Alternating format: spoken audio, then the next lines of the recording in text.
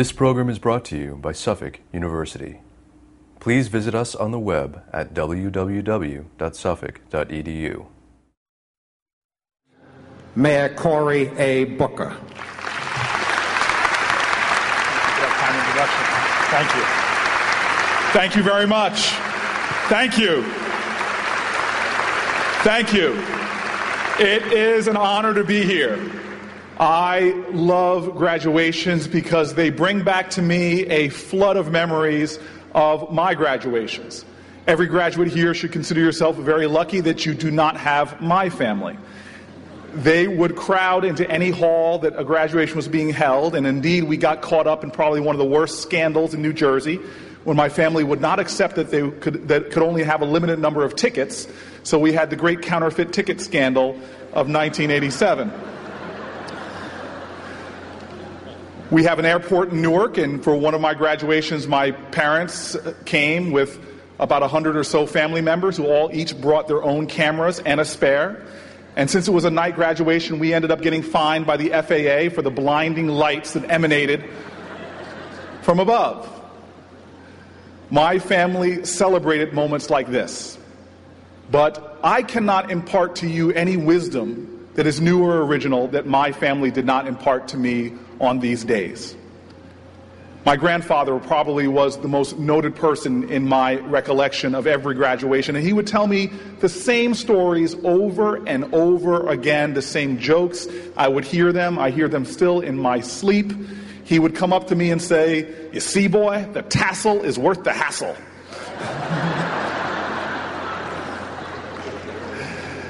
And then he would give me a lot of advice that was sound.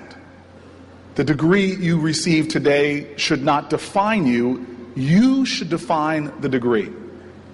My grandfather would tell me the most important thing he would want from me is for me to be me.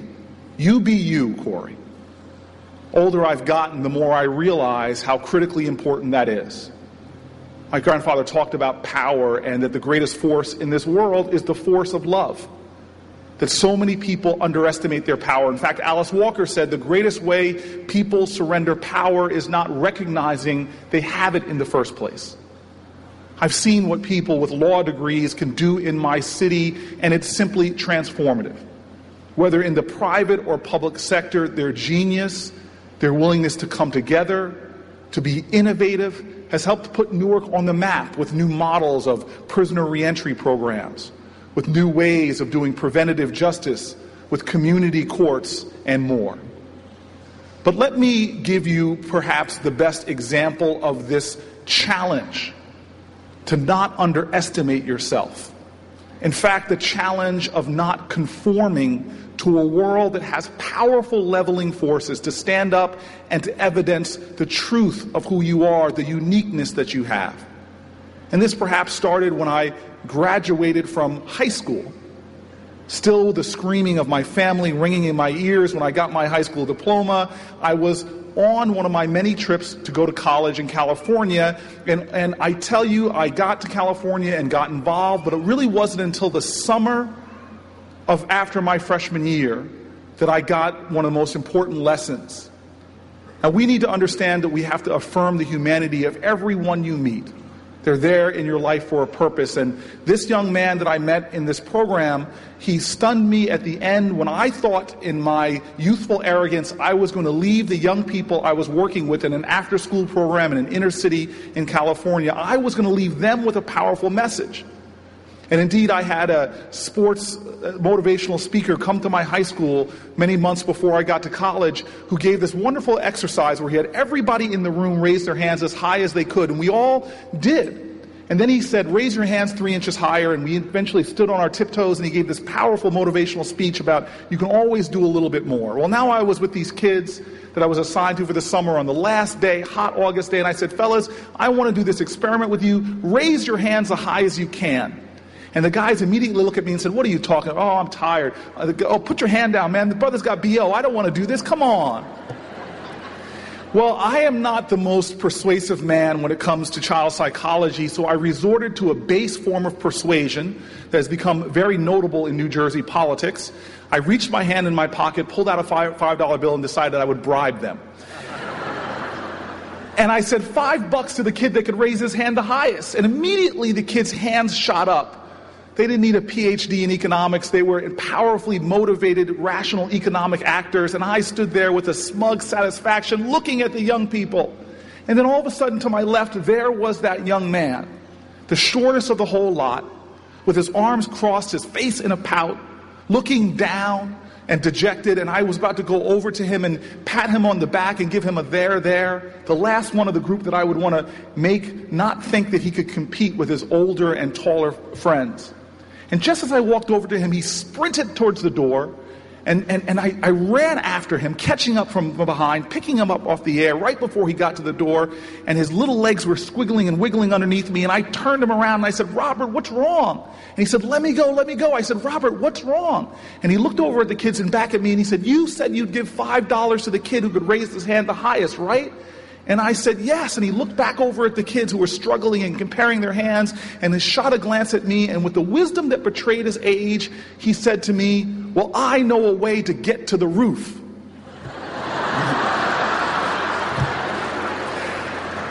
I gave him the $5. We live in a world that is going to want to constrain you and confine you and make you stuck in paralyzing paradigms of what is. You need to understand that you were not born to fit in, to go along, to get along. You were born to manifest your truth, your divinity, your genius, your authenticity. This is what the world yearns for right now. Not people who are accepting of what is and try to conform to that, but who are demanding of what can be and what must be and what should be, and who want to let that power of love inside of themselves out into the world. My family would tell me there's two ways to go through life. You could be a thermometer or a thermostat. A thermometer is just one that reflects the outside world, but a thermostat is one of those people that wherever they go, they raise the temperature. They bring on the power, and they transform. I got this lesson over and over in my journey and still experience it every day. When I was a law student just like you, graduating, I made a decision in my life that I was going to go to the city I loved. But I wasn't just going to go. I wanted to answer the challenge of that great American prophet, Chris Rock, who said in one of his comedic routines that why is it the most violent street in every city has been named for the man that stood for nonviolence. And I moved on to Martin Luther King Boulevard in Newark, New Jersey. Now, Martin Luther King Boulevard in Newark, New Jersey actually has astounding heights of education, and our legal centers sit there. It's an actually extraordinary boulevard, but the section I chose to move on to had extreme challenges. At least that's how I perceived them. I moved there into a room in a boarding house for recovering drug addicts and was shocked that there was an abandoned building used right across the street, right across the way for drugs. I saw a narcotics trade. They traded pharmaceuticals in a way that could have put Rite Aid to shame. And I remember looking at the high-rises and just seeing the world as it was. Somebody told me that if you want to do something in this city and in this neighborhood, you've got to meet the tenant president of those high-rise buildings. And as I started going to the buildings, I heard yet another graduation comment come back to my mind when my grandfather would stand there looking at me and say, "Boy, I never want you to forget that you can learn more from a woman on the 5th floor of the projects than you ever can from one of these fancy professors." And indeed, like some poetic point in the spiritual world, this woman that I was going to visit, turns out she lived on the 5th floor of these buildings. And I remember knocking on her door again in my youthful arrogance, and she opens the door and says, "Who is it?" And I pulled up my pants like I was in a John Wayne movie and looked at her and said, "Well, ma'am, I'm Cory Booker, just a graduate from Yale Law School, and I'm here to help you, ma'am." And she looks at me almost in disgust, and she says, "You want to help me?" And I said, "Yeah, I'm a young man. I'm going to pass the bar soon, and I'd like to help you out." And she starts shaking her head and says, "You want to help me? Sure, fine." She closes the door. She says, "Follow me." And she walks down her steps, I trail right after her. She walks through the courtyard. I trail right after her. She walks through some of the narcotics trade that was going on. I walked really close to her. And we get into the middle of the street. She stands in the middle of this major boulevard, and she wheels around and she says, "Tell me what you see." I said, "What?" She goes, "Describe to me what you see." And she holds her arms out, and I look around and I start describing the neighborhood, an abandoned building, narcotics trade. I just told her what I saw around me. And the more I talked, the more she shook her head, and that look of disgust seemed to take over her very being. And finally, when I finished, she said, "You can never help me." And she starts walking away. I run after her, meet her on the side of the road, and I said, "What are you talking about? I don't understand." And she looks at me hard and shakes her finger and says, "Boy, you need to understand something. That the world you see outside of you is a reflection of what you have inside of you. And if you're one of those people who only sees problems or darkness or despair, that's all there's ever going to be. But if you're one of those folks who every time you open your eyes, you see hope, and you see opportunity, and you see love or the face of God, then you could be someone that helps me."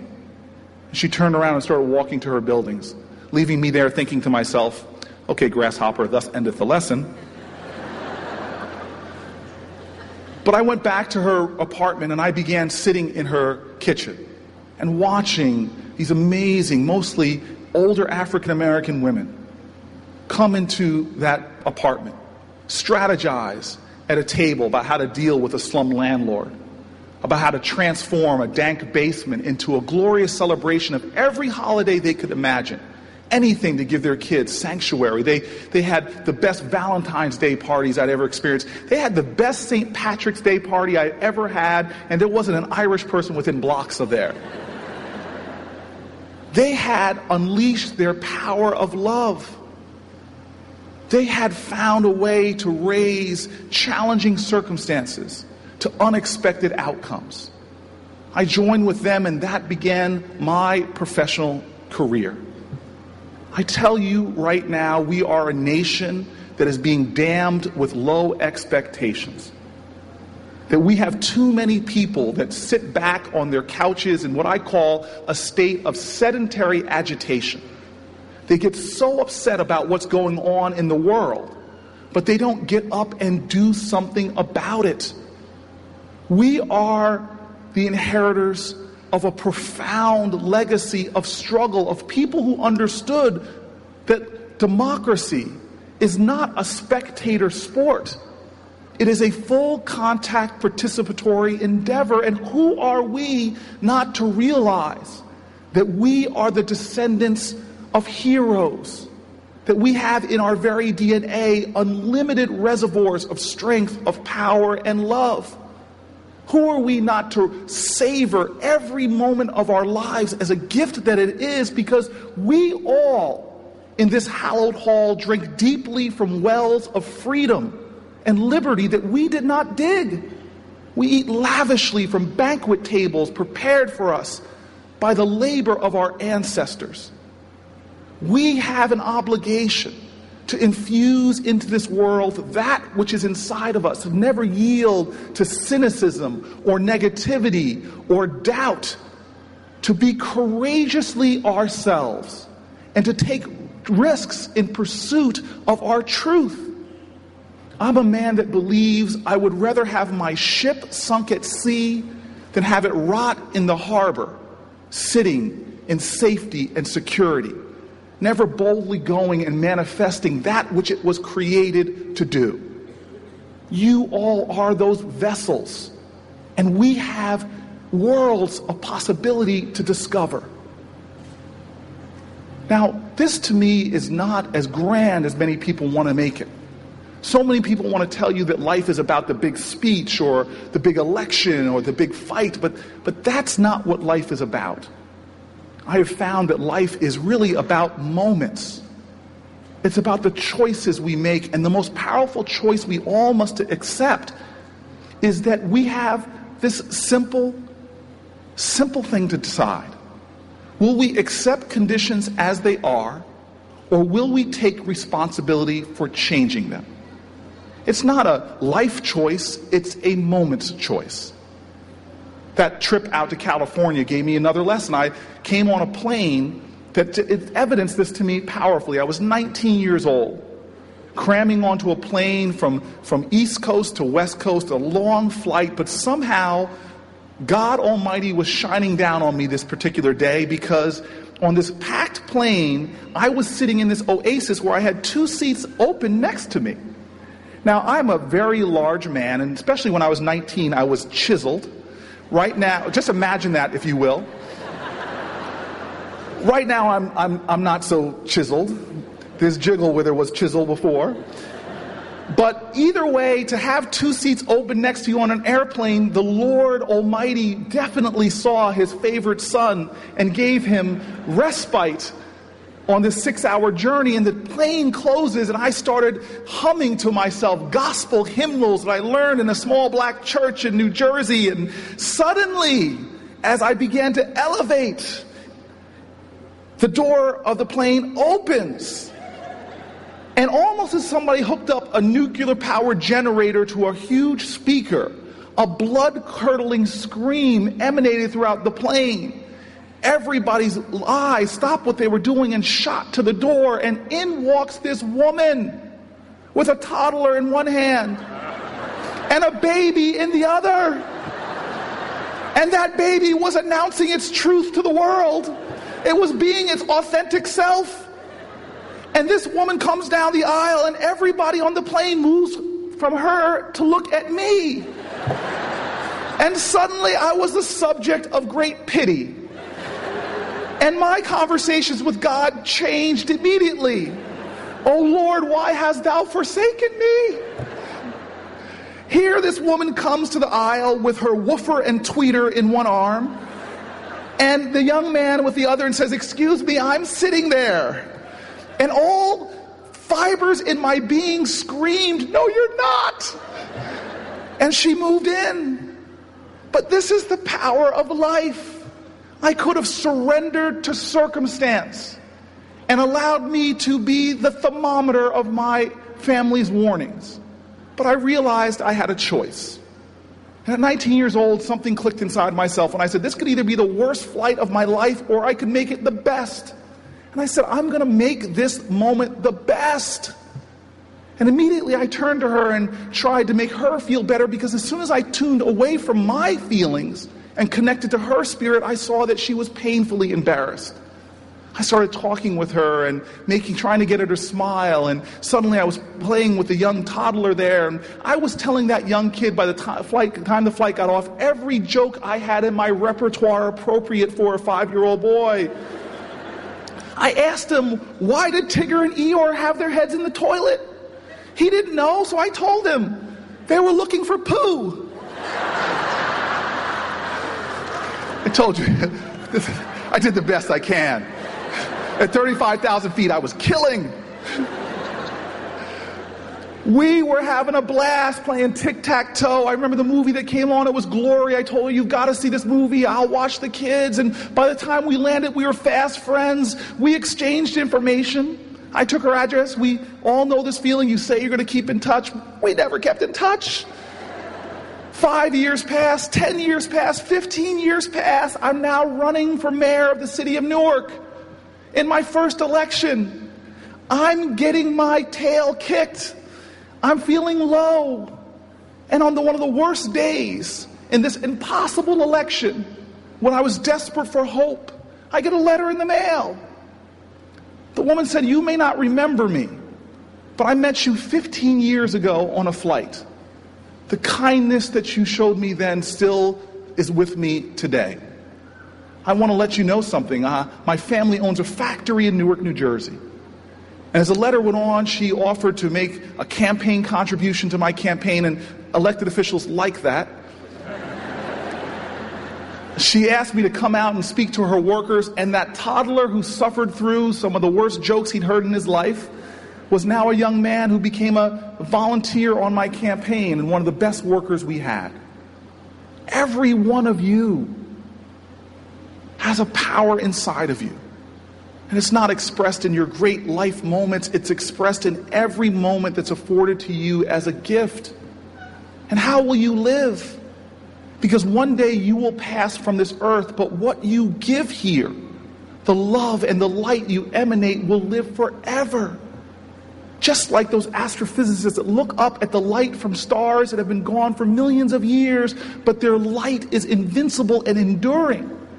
And that is what you have within you. You could be in the depths of the coldest winter, but inside of you, you have an invincible spring. You may be plunged into the darkness of circumstance, but inside you, you have an inextinguishable light. This is who you are. And I see it in Newark every day of my life. God has put me in a city of heroes. History is not about great men who descended from the sky and we read about their names. We all know who they are.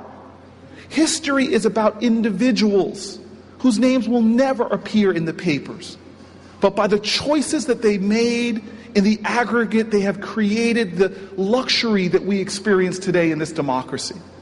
I had a guy in a building in Newark, in a high-rise, that looked out at a drug lot overgrown with weeds and debris for years. He gets a stimulus check in the mail, a retiree, and instead of taking that check and going out and buying a flat-screen TV or taking his friends for dinner, he said, enough. And he went to the Home Depot in my city and bought a lawnmower and a weed whacker and marched right into that drug lot, being respectful to the men who were doing their wares, but he just started mowing the lawn. First day he kind of messed up and bagged up the stash of the drug dealers and they were ripping open his bags, but every day, step after step, he went out into a yard, a small patch of earth, and tended to it and made it beautiful. And before you knew it, the drug dealers just left the community and he became a hero. Let me tell you right now that life is not about the big. Life is about every day doing some act of kindness and decency and love consistently and unyieldingly that over a lifetime aggregate into transformative change. This is what we are called to do. Let me finish with my grandfather one more time. You see, I loved this man. He was a guy that was born to a single mother, incredibly poor. As my family used to say, he couldn't afford to be poor. He was just Po, P-O, couldn't afford the other two letters. He met his father once, who was a white man that lived in that town, who never claimed him as his son. He suffered from terrible health as a child and had challenges that reigned all through his life. He was an assembly worker in the Ford Motor plants when blacks from the South moved north for job opportunities. He was a teacher. He was an entrepreneur, starting pool halls and laundromats, collecting quarters with my mom at night to invest in yet another business. He moved to California and actually made it big in real estate. Then eventually he moved to Las Vegas, and he said in a strange way, he said, "Why are you moving to Vegas, Granddad?" He goes, "I'm going to Vegas because you always bet on black." And I said, "Okay, Granddad, all right, you go, man." He battled cancer in the most profound way. The strength and the dignity he exhibited in the battle with that disease moved me every time I visited him. One time I visited him and it was really bad. He seemed to be even a little delusional, and by the time I sort of kissed him on his forehead goodbye, he looked up at me and he said, "Goodbye, son. I love you, I love your children, and I love your grandchildren." And I just smiled at him and walked out the door because I thought he was a little out of sorts, because I am single, I have no children, and therefore I definitely have no grandchildren, although I'm still trying to figure out a way how I could just jump to being a grandparent. Seems like a much better gig. And in 2002, when I was in my election battle, looking for hope and being energized by people coming into my life, residents of my city willing to sacrifice time and energy on a campaign on the promise of hope, at a time that I was seeing a hill to climb and struggling to get up it, I get a call from a family member that said, "Call your grandmother because your grandfather has died." And I remember exactly where I was. I pulled over to the side of the road, not listening to what I was told to do, and I just cried. I felt like my spirit was curling up to a ball inside of myself, and I wept. And then almost as if I was reaching out for something to hold on to, I thought about my grandfather's last words to me. I love you, I love your children, I love your grandchildren. And forgive me if I'm reading too much into those words. It could have just been nonsensical. But I felt like I got a final message from him. It wasn't a graduation, but indeed it was a moment I'll remember. You see, we are here because people loved us so much.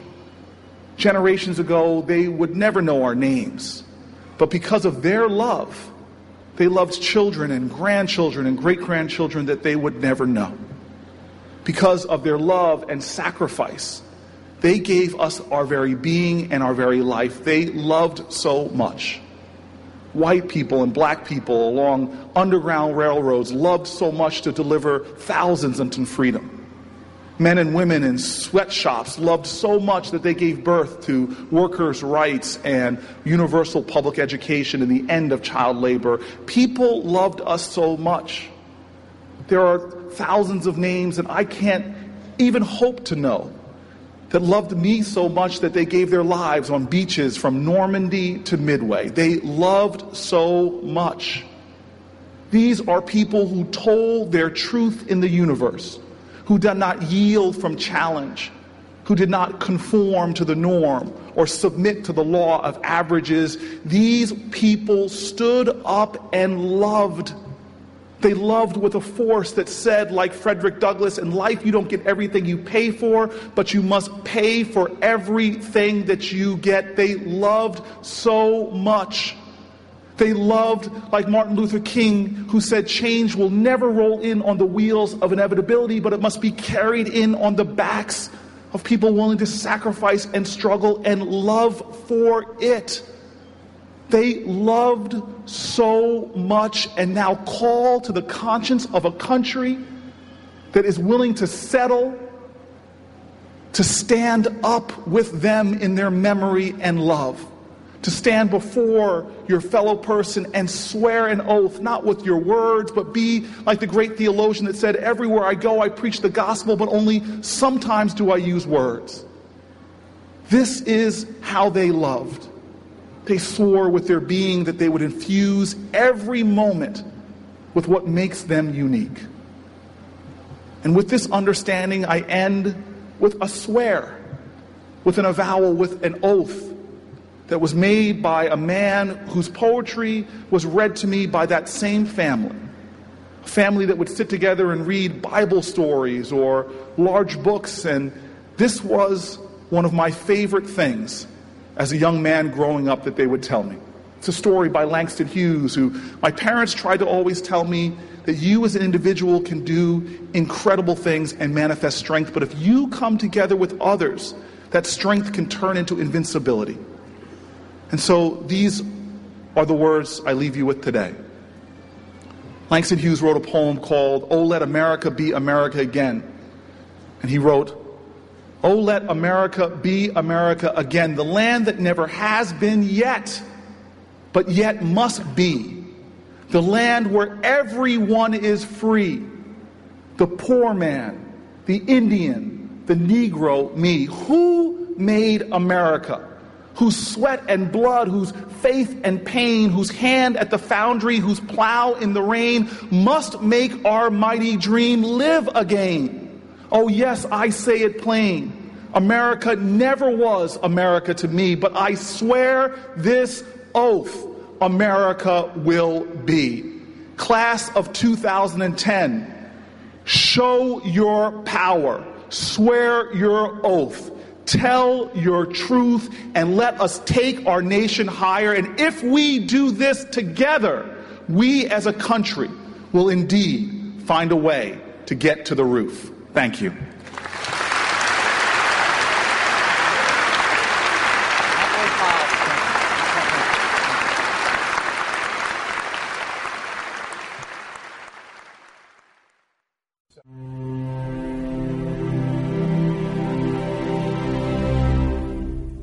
This preceding program was brought to you by Suffolk University.